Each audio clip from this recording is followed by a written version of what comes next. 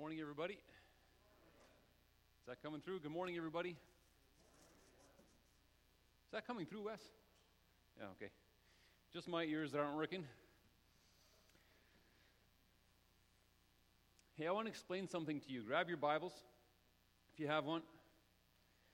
Use an app, if you have to. Or just listen. I want to show you something out of the book of Matthew, and I want to explain something to you. It says here in Matthew 1:23. I'll give you a second to get there.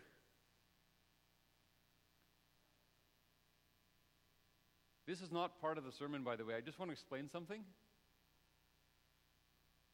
And then we'll get on with business here, okay? It says, "The virgin will be with child and will give birth to a son, and they will call him" what?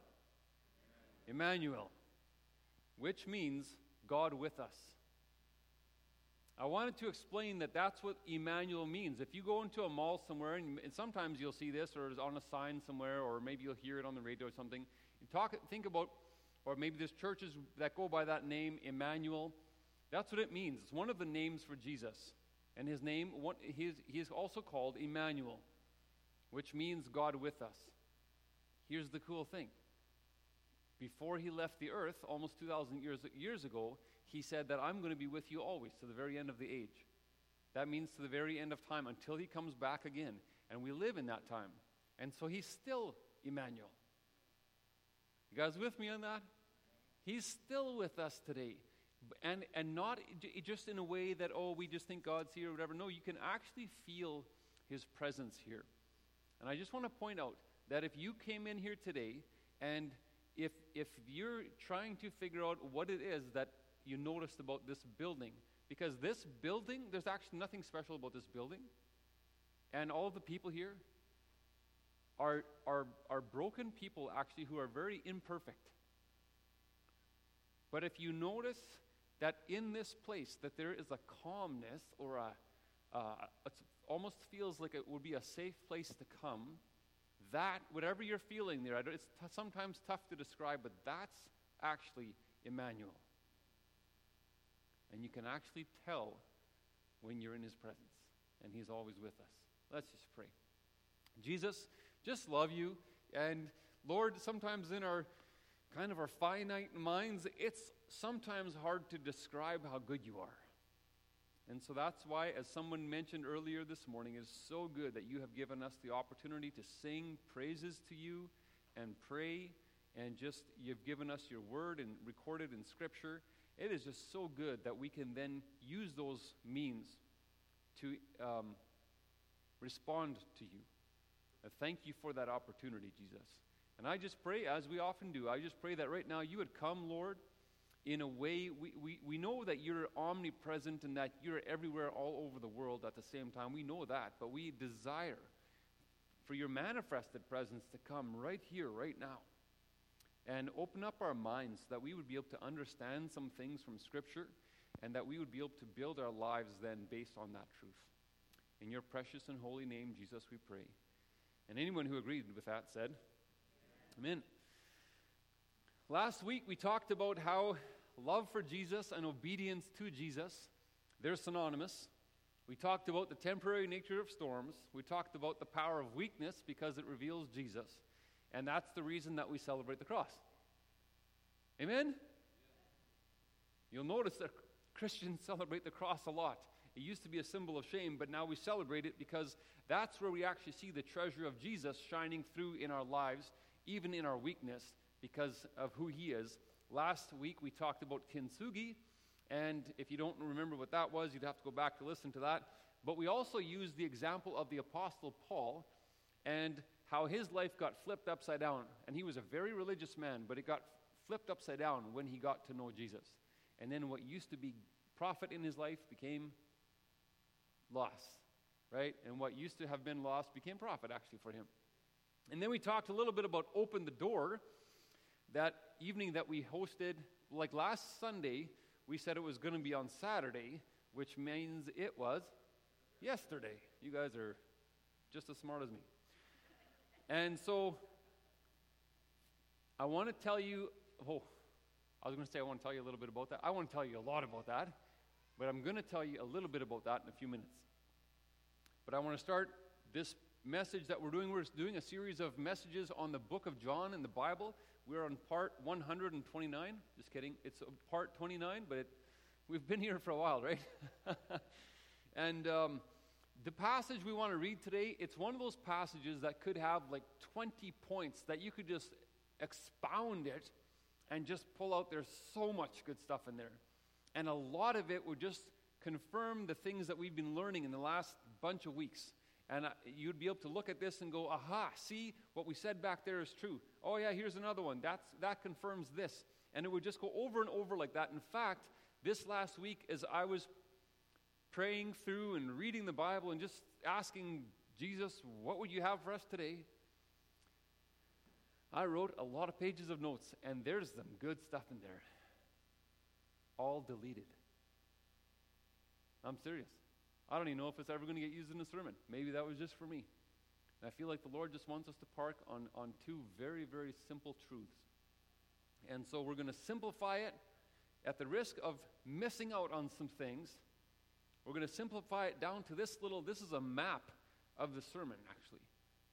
And there's two aspects of the Christian life that we should be growing in. Aspect number one is to abide, remain, or meno. And if you're new to Pansy Chapel, a couple weeks ago, that word meno is a Greek word, actually, and it means to abide or remain. Okay? We just like using it because it sounds a little bit like Mennonite. It has nothing to do with Mennonites, but it's kind of fun saying that word. Anyway, but there's an aspect, abiding and remaining is essentially in being in this place where God's word, Jesus' words, remain in me. And I actually depend on them and live in them, and my life becomes transformed by them. That's what is happening there. And through reading the Bible and through prayer, I actually live out a life with Jesus. And then, number two, it's not just for me. My life changes, but I also begin to bear fruit. And that fruit is, you can call it a couple different things. Fruit of the Spirit, or putting on the new you, we've sometimes called it, or growing in godly character. It all refers to the same thing. But my character, things like my patience and self-control, and my love and joy, and so on, they begin to become a little bit more like God's character. And so that's something that grows, but who's the growing happening in? It's happening in me, right? And that's actually God's design. But there's also another aspect of bearing fruit that you cannot ignore, which is multiplication. And in Christian terms, we would call that making disciples. And that's it's very simple. It's fruit. If you imagine, if you have an apple tree that has a branch, you with me? And if it's a healthy apple tree, what's hanging at the end of the branch? An apple. And if the apple would fall to the ground and get buried with a little bit of dirt, you would add some water and some sunlight, what would happen eventually? Maybe next year or whatever. You're going to have another one of the same kind. That is expected. That's how God expects Christians to live too. It's called making disciples. You're making more of the same kind. And to know if you're a disciple or not means, are you making more disciples? That's a significant part of bearing fruit. There's something that happens in me, but it's not only in me. We would be making a mistake if we thought it was only for us. It's also to spill into other people and make more disciples. Here's what we realize. In this passage of Scripture, we're going to realize that, and I purposely made it green and blue because I'm actually going to take some of the words in Scripture and also make them green and blue so that you'll realize they're really overlapped quite a bit because there's a spillover effect. When I abide and remain in Jesus and His words remain in me, you know what that naturally does? That fills me with this life that wants to bear fruit. And part of that fruit is not only going to affect me, but it's going to affect other people. And there's also a spillover effect there, because if you're bearing fruit, if you're healthy, a healthy Christian cannot only bear fruit in themselves, they have to go tell other people. There's even a spillover effect there. Those are not separated. You can't actually separate any of that in a healthy Christian's life. Does that make sense? This is the whole sermon right here. You could just leave right now and you already got it. Okay? Let's just read this out of Scripture, and then you'll see what I mean. John 15, we're going to read the first 17 verses. This is what it says. I am the true vine. By the way, this entire passage, if you were reading it in your Bible, would all be in red letters. Why? Because Jesus said it. I am taking the liberty to change the colors there. And of course, when we get to the yellows, you could read those yellows with me. That would just be fun. But if they're blue, it actually refers to the fruit. But if they're green, it refers to that abiding and remaining in Jesus. And you're going to see that they're actually so closely connected, it's tough to separate those two, actually. I am the true vine, Jesus said, and my Father is the gardener. He cuts off every branch in me that bears no fruit. So you already see there's this business about we're supposed to bear fruit. In fact, the Father is going to cut off the branch if it doesn't bear fruit. While every branch that does bear fruit, He prunes so that it will be even more fruitful. And that pruning nature has to do with Him in a personal relationship with you, that He is actually working in your life. First of all, this concept that the branches could be cut off ought to wake up something in us that I would describe as a very genuine fear of the Lord, that we would not become arrogant in our salvation. Having an assurance that you are saved and will go to heaven when you die is promised in Scripture. And you can have absolute confidence and certainty of it. But it's conditional upon perseverance. It's conditional upon how you finish. It's promised to overcomers, those who finish the race. And so that wakes up in us a little bit of fear and trembling. With me? The pruning that he's talking about here, even branches that are plugged into Jesus, even those get pruned a little bit. And that's, how would you feel if you were a branch getting pruned? Do you think that's comfortable? It's uncomfortable. It reminds me actually of the Lord's discipline. He disciplines everyone that He accepts as a son or a daughter. He disciplines those that He loves. Not because He is mean or harmful or vindictive in any way, but He knows what's good for us, and He has all of eternity in mind for us. That's where that pruning comes from. And He wants us to be fruitful. Amen? And that fruit is partly for us that we grow in abiding in Him and growing in His character, but it's not just for us. It's actually supposed to spill into more fruit to multiply. Christians would call that disciple making. Verse 3, you're already clean, Jesus said, because of the word I've spoken to you. Remain in me. There's that word remain, which is that word means abide, and it also means, in Greek, it's called meno. Remain in me as I also remain in you. No branch can bear fruit. Now we're back to the fruit. It must remain in the vine. Neither can you bear fruit, talking about the end of the branch, unless you remain in me. Right? So can you guys see the picture of this branch? On one aspect, we as Christians, we're like this branch that's plugged into the vine. That's really important. Amen? But if we're actually plugged into the vine, what should be hanging at the end of the branch? Fruit. If there's no fruit, you got to wonder, am I even plugged in? And if I'm plugged in, there's going to be fruit. That's what Jesus said. I am the vine, He said in verse 5. You are the branches. If you remain in me and I in you, you will bear much fruit. Apart from me, you can do nothing. And this is the tough part of this. I've made you are the branches green, because clearly if we're a branch, we're connected to Him. That's this close relationship with Jesus we have. But really it could have made it blue, because actually the branch is designed to bear fruit. Right? Do you see what I mean? Those two actually are closely connected. Let's read verse 6. If you do not remain in me, you are like a branch that is thrown away and withers. Such branches are picked up, thrown into the fire, and burned. You recognize that Jesus uses pretty straightforward language. If you remain in me and my words remain in you, ask whatever you wish and it'll be done for you. ask whatever you wish, and it will be done for you. Those are bold words of Jesus.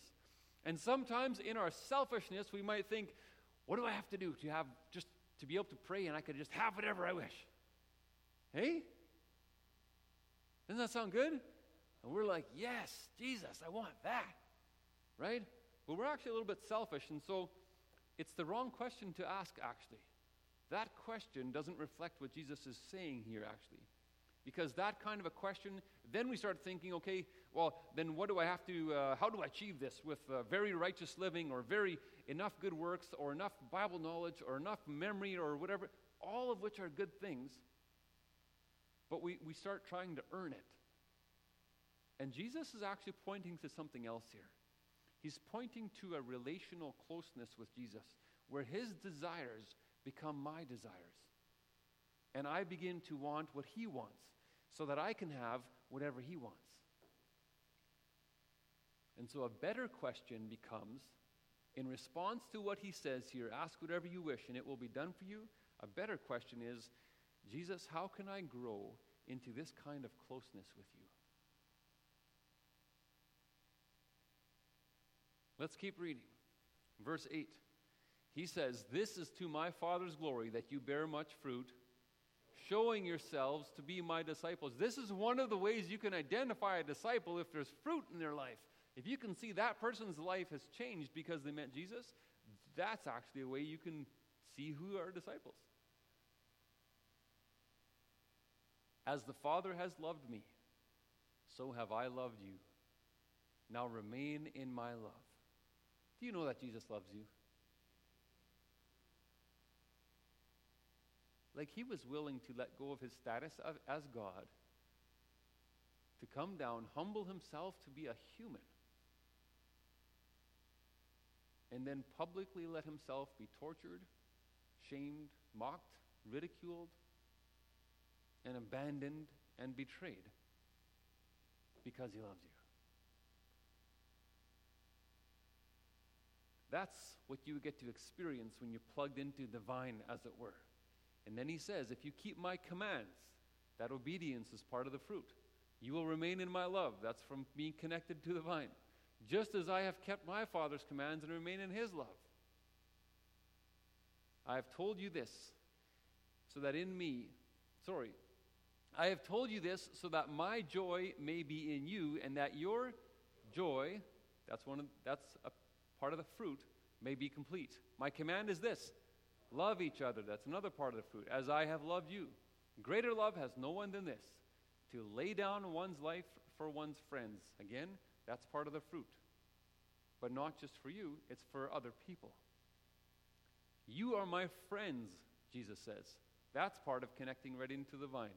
If you do what I command, and that's part of the fruit. Verse 15, he says, I no longer call you servants, because a servant does not know his master's business. Instead, I have called you friends, which is part of the reward of being plugged into the vine. For everything that I have learned from my Father, I have made known to you. Verse 16, you did not choose me, but I chose you and appointed you so that you might go and bear fruit. Fruit that will what? Fruit that will last. And so that whatever you ask in my name, the Father will give you. And if you're not sure what it means to ask whatever you want in Jesus' name and he'll give it to you, you just have to go back and listen to part 27, we talked about that. And this is my command, love each other. And there you have some more fruit. Do you see how abiding in Jesus is very, very closely connected to bearing fruit? Do you see how neglecting one will affect the other? Do you see that? You guys are being a little quiet, and I'm beginning to wonder if this was not working. But do you guys see it? Those two are very, very closely connected. Last night, we had our Pansy Chapel's first open the door evening here in church. And that is a high point in my Christian walk.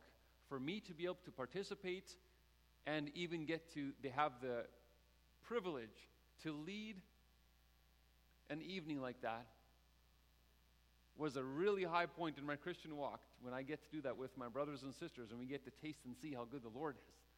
Like, this is so good for me that I was telling someone yesterday, I almost feel like I just want to crawl out of my skin. It's so good. I just don't even know, I don't know how to contain it.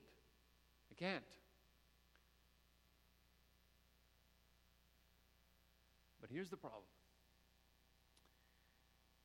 If I just tell you stories of the victories and stories of the success stories, and if that's on the high points, if I just tell you those kinds of stories, I think some of you are going to be discouraged if you're not on that place.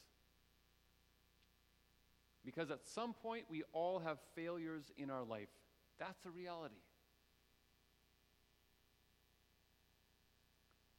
And so this morning, I'm going to just share some of my failures. It's just going to get real.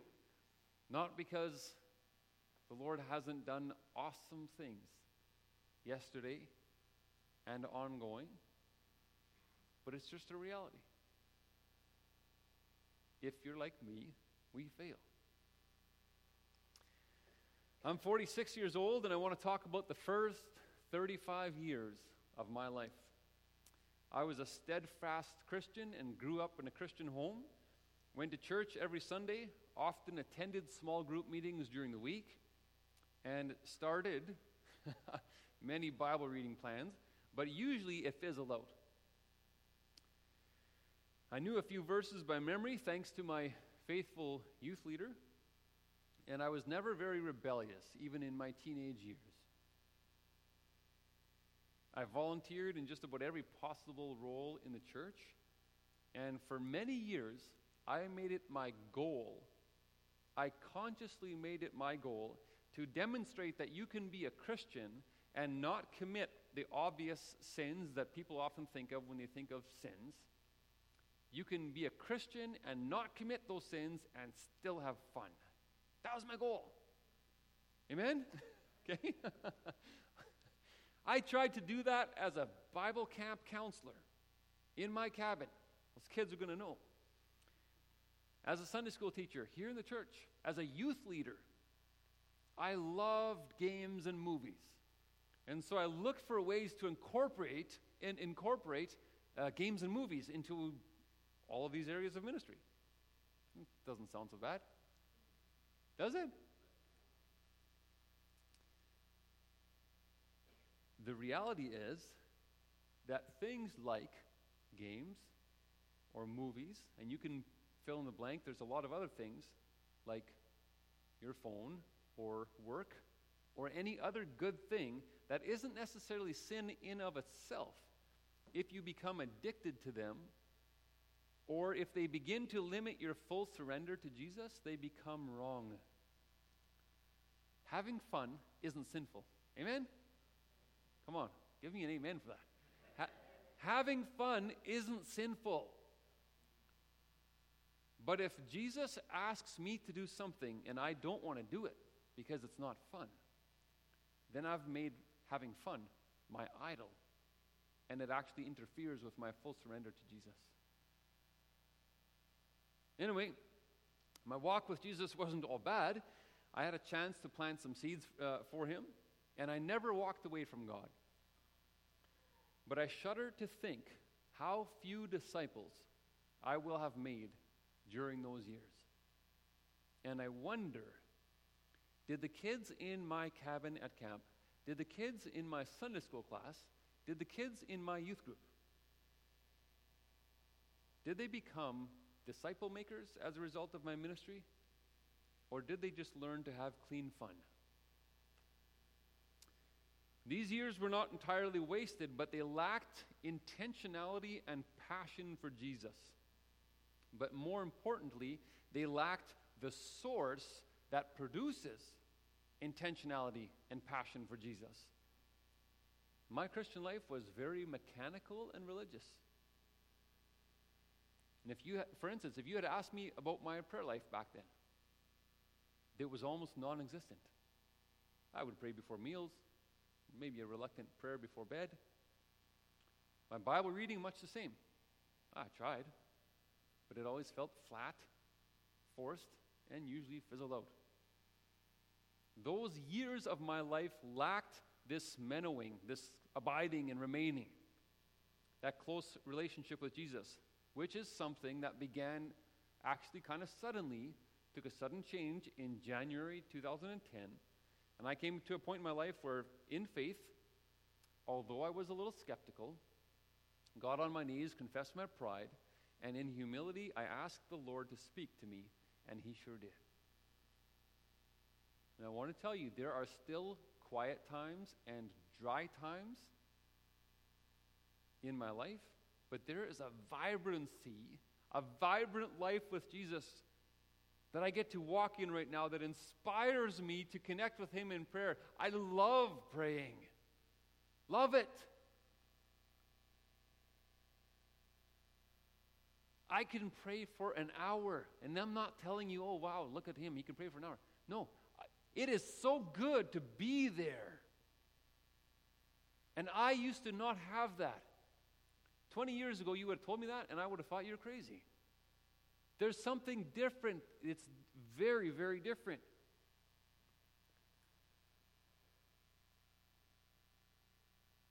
That closeness with Jesus inspires me to connect with Him in prayer, and it inspires me to do what it takes to disciple other people so that they also will have the opportunity to be that close with Him. You see how those are connected? Do you see how they're connected? I'm trying to illustrate that right out of my own little story in my own life. I can see, looking back on my life, how those were connected, and when I lacked in one, I actually lacked in the other.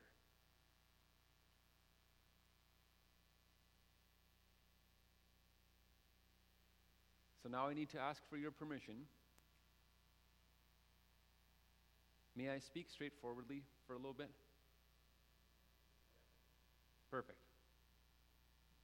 I heard like 3 yeses, and that's enough to speak for everybody, okay?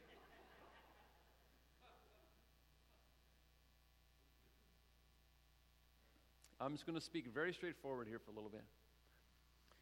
If you're not discipling others, it's very easy to justify getting lazy in your time with Jesus because you deceive yourself into thinking that there's no consequence. But there is a consequence. And the consequence isn't just in the others that will miss out on knowing Jesus, but the consequence is also for you personally. Because the reality is that some people won't get into heaven because they have been faking a relationship with Jesus. You can read about that in Matthew 7, 21 to 23. But let me add to that. What if this church was destroyed within a few years? Yeah, the building could still be standing here, but what if we just weren't allowed to meet here anymore? And by the way, that could totally happen. What if there was no pastor to preach on Sunday morning? What if there was no worship band to lead you in worship? What if there was no elders in the church to set a direction? And suppose you were just limited to yourself, and maybe you found one more brave family that was willing to meet secretly with you together. Who leads that? You do. And do you think that in that moment, you would appreciate having spent years connected closely with Jesus to prepare you for that time? Because when that time comes, you will not be able to lead others to a place where you are not. And if you're thinking, okay, settle down, Milan, that sounds a bit morbid. Okay, let's start with a gentler challenge. Continue with a gentler challenge. We, in Pansy Chapel, always need Sunday school teachers, youth leaders. Like we have a vacant position right now. Bible study group leaders. Would you like it if the leader of your group or one of those ministries was connected to Jesus in a very real and relevant way, and there was fruit in that person's life? If you were part of that person's group, do you think you would notice the difference? A leader can fake it for a little while, but if they're not connected, you'll notice. And what if you're supposed to be that leader?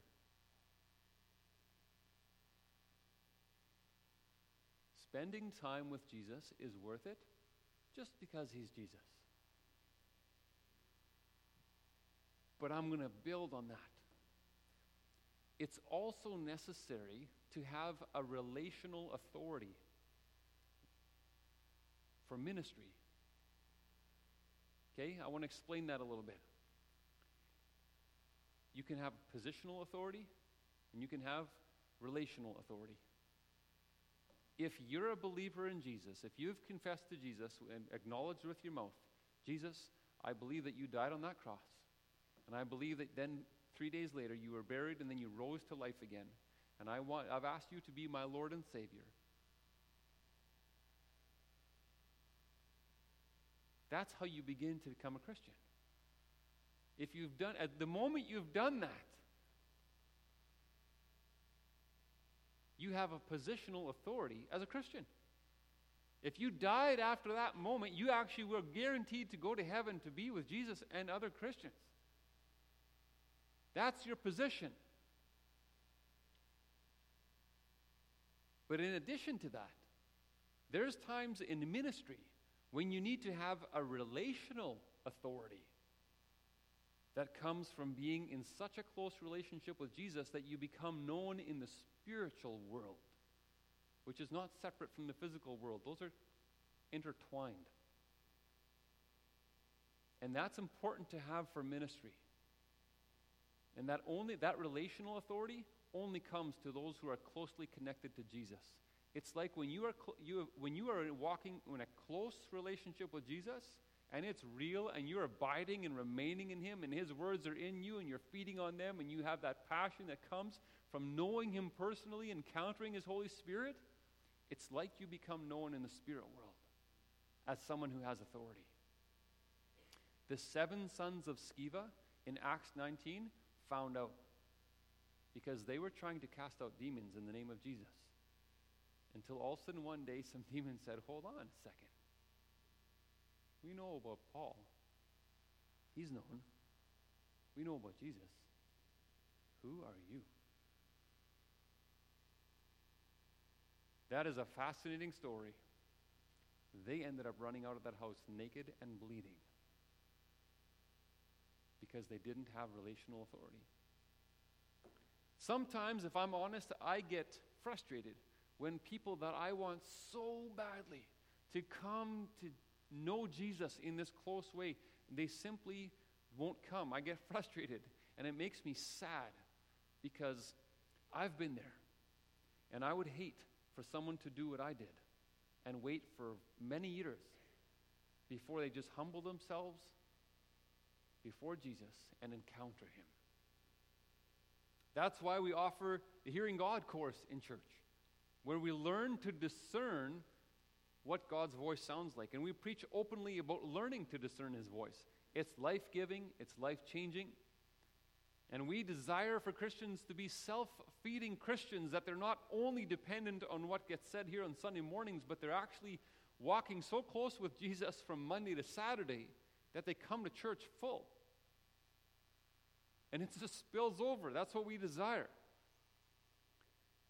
And we desire that they have such a connection in their small groups that they're growing and learning together with others during the week, and then come to church and that spills over. This is why we encourage our Bible study groups to use the Way material, because it puts these ideas into practice, and the Way material gives an easy way for a person to begin leading others and doing the same. But not everyone is in a place to use the Way material, nor is the Way material the only method to closeness with Jesus. So we encourage every small group leader in the church, in whatever material they feel the Lord is asking them to use. Some are studying a book of the Bible, just smorping his word, if you will. Some are using other material that is godly, biblically based to coach their groups, and we're encouraging that whatever material you're using, listen for God's voice and put it into practice both at the weekly meeting and in your personal time with the Lord. Does that make sense what I'm saying? Because those concepts are important regardless what material you're using. However, just as my little story of my life showed, I've spent many years in a place with Jesus where my abiding in him was not very evident. And it's not a coincidence that the fruit that was in my life was minimal at the same time. On top of that, the elders in this church and myself, we realize that nobody ever abides perfectly. You get that?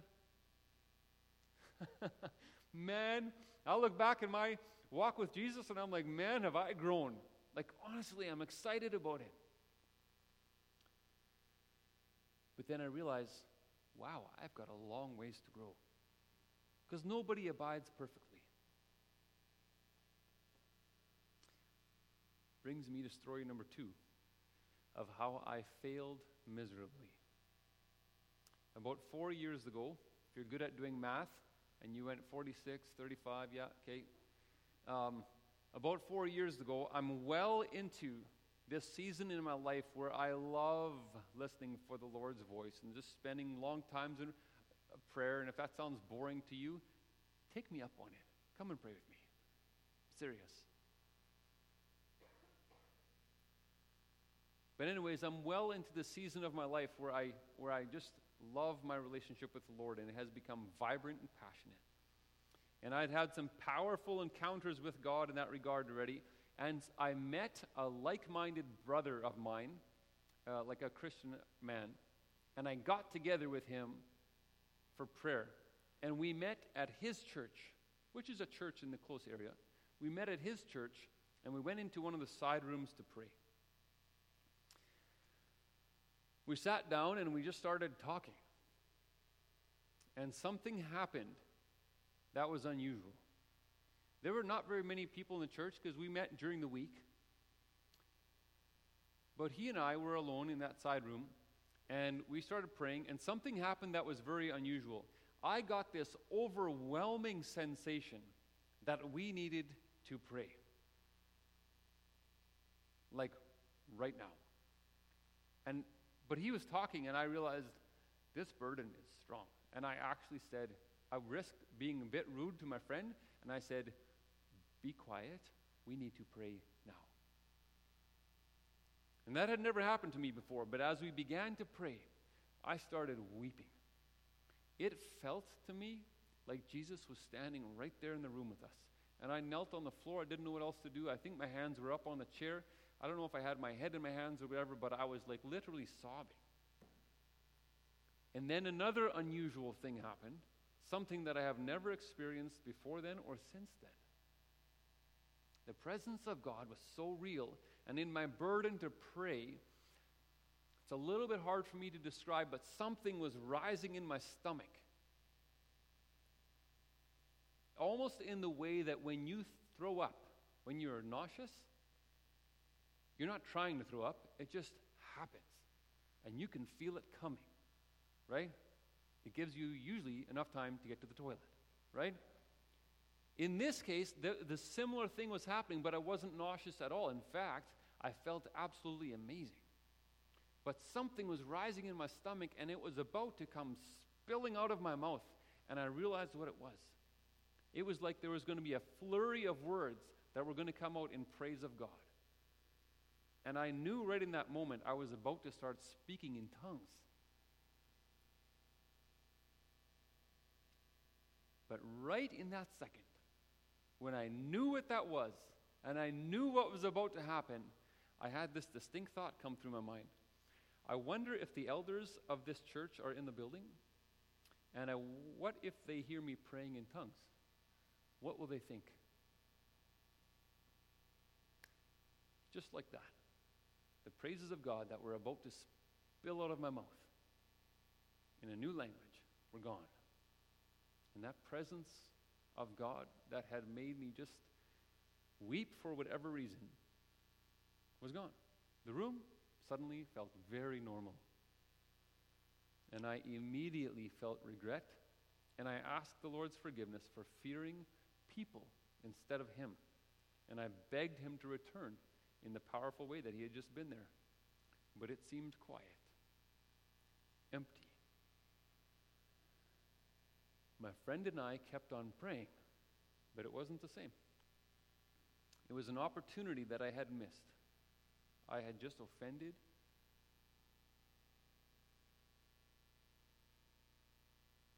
and quenched the Holy Spirit. I have prayed many times since then that my quenching of the Holy Spirit would not stop me from making disciples, and it would not stop me from having a close fellowship with Jesus. And God in His graciousness has allowed me to have many precious times with Jesus in prayer since then. And I have prayed many times since then that God would allow me to have the gift of tongues. Because you might be wondering, why would you want that so bad? And I just sometimes, when I praise God and thank Him for how good He is, it just feels so flat to say thanks. And I wish I could just pour out the praise without any restriction of language, because I can't find the right English words, and that's what I desire. And I have prayed many times. I have said sorry many times for quenching the Holy Spirit, and I have asked Him many times, could I have that gift that you were going to give me and I quenched? I'll be very honest with you guys. I don't have it yet. If I'm really honest with you guys, I was hoping that it was going to happen last night, and it didn't. Yet. So there you have it. 2 failures. First, years of being focused on having clean fun, and then more of a focus on having clean fun than making disciples. And I actually wonder if there's maybe people that are listening that are in that place right now. And if you are, I get where you are. You're probably consoling yourself with your own steadfastness and your own determination to continue to believe, but there is very little fruit in your life. And although you might gain some knowledge and information about God in the Bible, it is not really translating into a passion for Jesus or a dependence on the Holy Spirit, and there's very little enthusiasm in you to disciple other people. In fact, that thought seems a little bit radical to you, because it did to me. And here's the thing. I thought I was doing enough good things. But in hindsight, I was missing out on the life and the vibrancy that comes from the Holy Spirit and His spiritual gifts. I didn't understand them. There's actually still mysteries to His spiritual gifts that I don't understand. I don't think we ever will fully. Secondly, although I learned to love God's voice and have precious times with Him, when given the opportunity to encounter the Holy Spirit and His gifts, I resisted. Why do I share these stories? I want to encourage you to not wait any longer to abide in Jesus. He loves you way more than you could ever imagine. He loves you way more than anybody can ever communicate to you in English. He wants you to know Him personally. And I want to encourage you, if you feel like you're not good enough, or maybe you're like me, you've resisted the Holy Spirit. What should we do if we're in a place like that? First of all, I want to assure you of something. The story isn't over.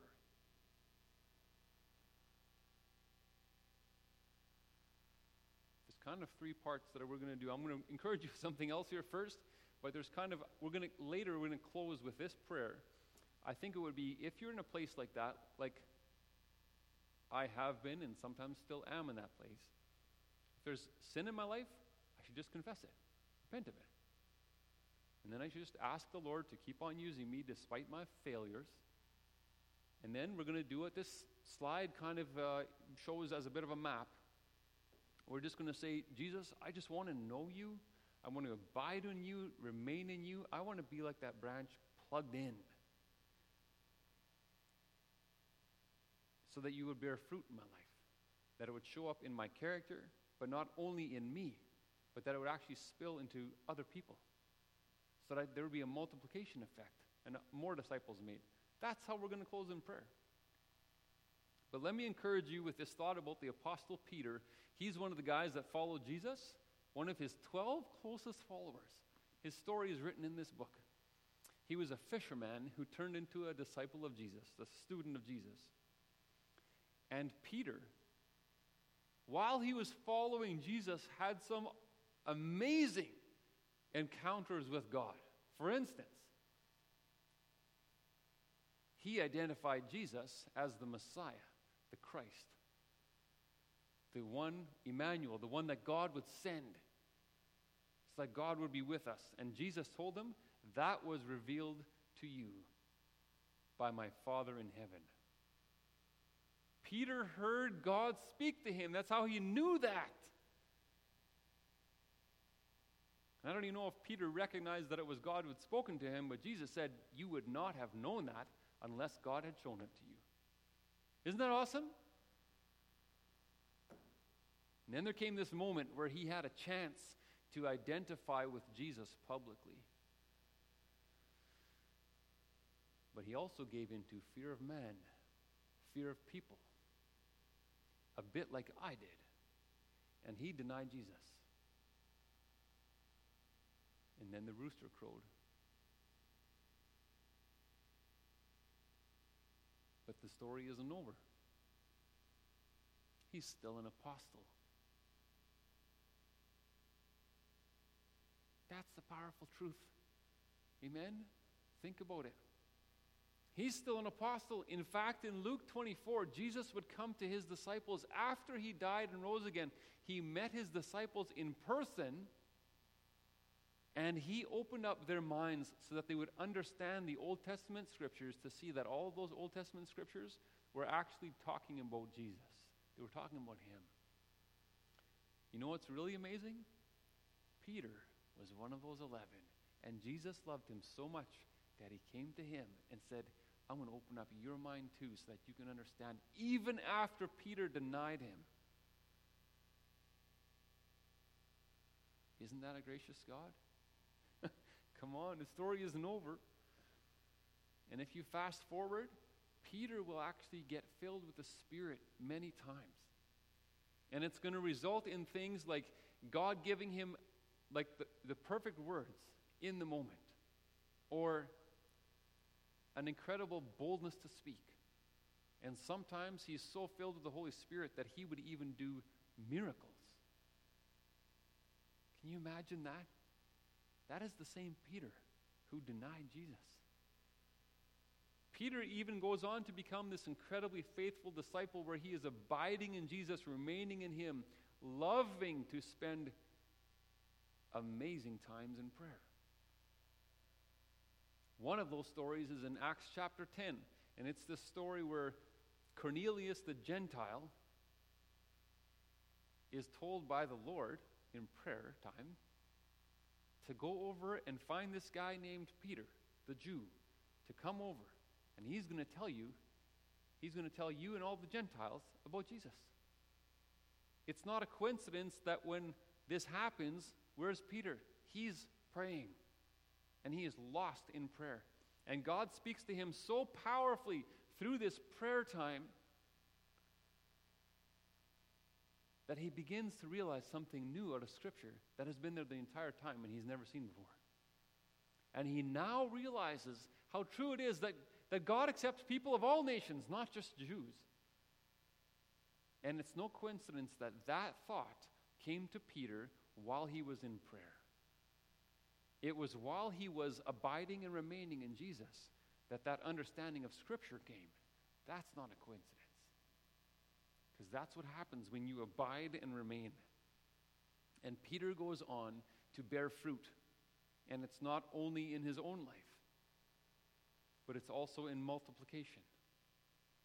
And we get to see that because his Holy Spirit inspired letters are recorded in this book that he wrote to others in an effort to multiply the life that was happening in his own life. And I am so thankful that God let Peter abide in him, and God let Peter encounter the Holy Spirit in that kind of real way, even after Peter denied him. That has really become precious to me. And I'm really thankful that God would let Peter be used for multiplication and making more disciples even after he denied Jesus. That gives me a lot of hope, actually. And I wonder, this could be a sermon for me. You guys just get to listen. That could be. But I'll tell you what this makes me want to do. I'm going to close in a prayer. I'm going to confess sin. And just so you know, I've confessed this so many times. Or actually, you only need to confess sin once. I just want to clarify. You don't have to confess sin over and over and over. It's the same one, unless you're doing it over. But I want to lead you in a prayer like this, because it's important that if there is unconfessed sin in your life, you need to pray and just acknowledge it before God and say, God, this is sin. And then repent of it and just say, I don't want to do that anymore. Turn away from that. And then secondly, we're just going to ask God to use us in spite of our failings. That's what I'm going to ask him to do for me. And then I'm going to try to describe to Jesus that this, right here on the screen, that's what I want. I want to abide in him, remain in him. I want to stay plugged into the vine so that there's going to be this transformation happening in my life. And there's going to be fruit, not only in my character, but that it's going to spill over so that I can make other disciples for Jesus. If that is a prayer that would resonate with you, and you're thinking, man, I kind of would like to pray that prayer myself, here's what I'm going to do. I'm going to invite you. I'm going to close my eyes. I can't see who's doing this. And I'm going to invite everyone in here to close your eyes right now. And then if this prayer that I've just described is something that you think, man, I would actually like to pray that prayer too. I'm just going to invite you right on your knees, like on your lap. Just open up your hands. And that'll just be a symbol between you and Jesus that you desire to be part of this prayer too. And then right at the end of the prayer, I'm going to invite you to say amen. That just means I agree with what was said. Okay? Let's pray. Jesus, I want to confess that I have had many sins in my life, including the sin of fear of people over a fear of you. And I have let that interfere with experiencing you. And I confess that as sin. I ask for your forgiveness for that. And I desire to turn in a different direction and not let that hinder me anymore. And Jesus, I want you to use me. I want to know you, Lord. I want to become one of these people that is plugged in and abides in you and actually gets life from being plugged into you. And I pray that that would begin to transform my life, that there would be fruit in my life, that that fruit would show up in my character, in my love, in my joy, in my self-control, even in things like my patience. I pray that it would show up in my life, Lord, that I would begin to become more like you in that regard. And I also pray that some of that fruit would be a passion to want to reach out so that other people would be able to find that same source of life that comes from you. Jesus, with open hands, I just ask that you would do this in my life. In your precious and holy name, Jesus, we pray. And anyone who agreed with that said, Amen.